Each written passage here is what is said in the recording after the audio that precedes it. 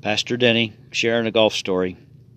Paul Lovelace runs a golf ball salvage business, and he collected plenty of things from golf courses, lake bottoms. I once found a full bag of clubs and the guy's address and phone number on the bag. So he says, when I called him, he said he didn't want them. He said they were in the pond for a reason.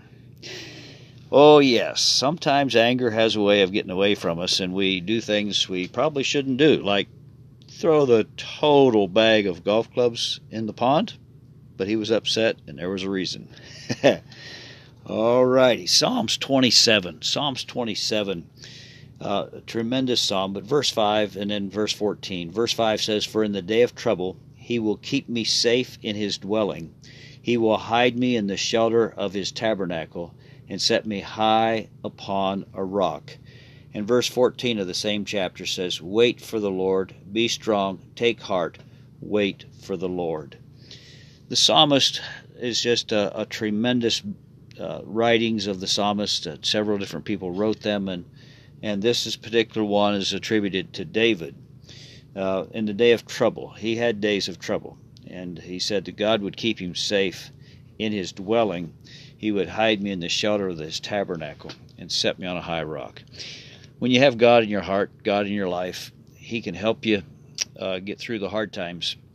There will be days of trouble. We live in a world that brings trouble and tribulation and problems from time to time.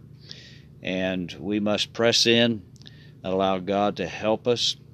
And the concept here, the psalmist is saying, God has helped me in troubled times. He's put me on a high rock so I can see out and see who my enemies are, so I know how to fight and win in the battle of life. And then he says, wait for the Lord. Be strong and take heart and wait for the Lord.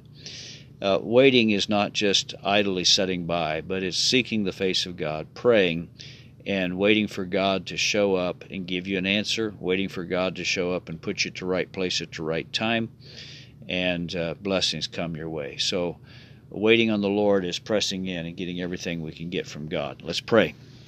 Father God, we press in today for your healing power, for your strength for those fighting sicknesses at home. Lord, we're into the flu season. We're just the sinus issues and of course, COVID and the aftermath of COVID. Lord, I just plead the precious blood of Christ over folks who desperately need the healing power of God in their lives today. And Holy Spirit, quicken the Word of God to our hearts that we might look at the Word, build hope within us, and build a faith to believe you for the impossible. For all things are possible to those who believe.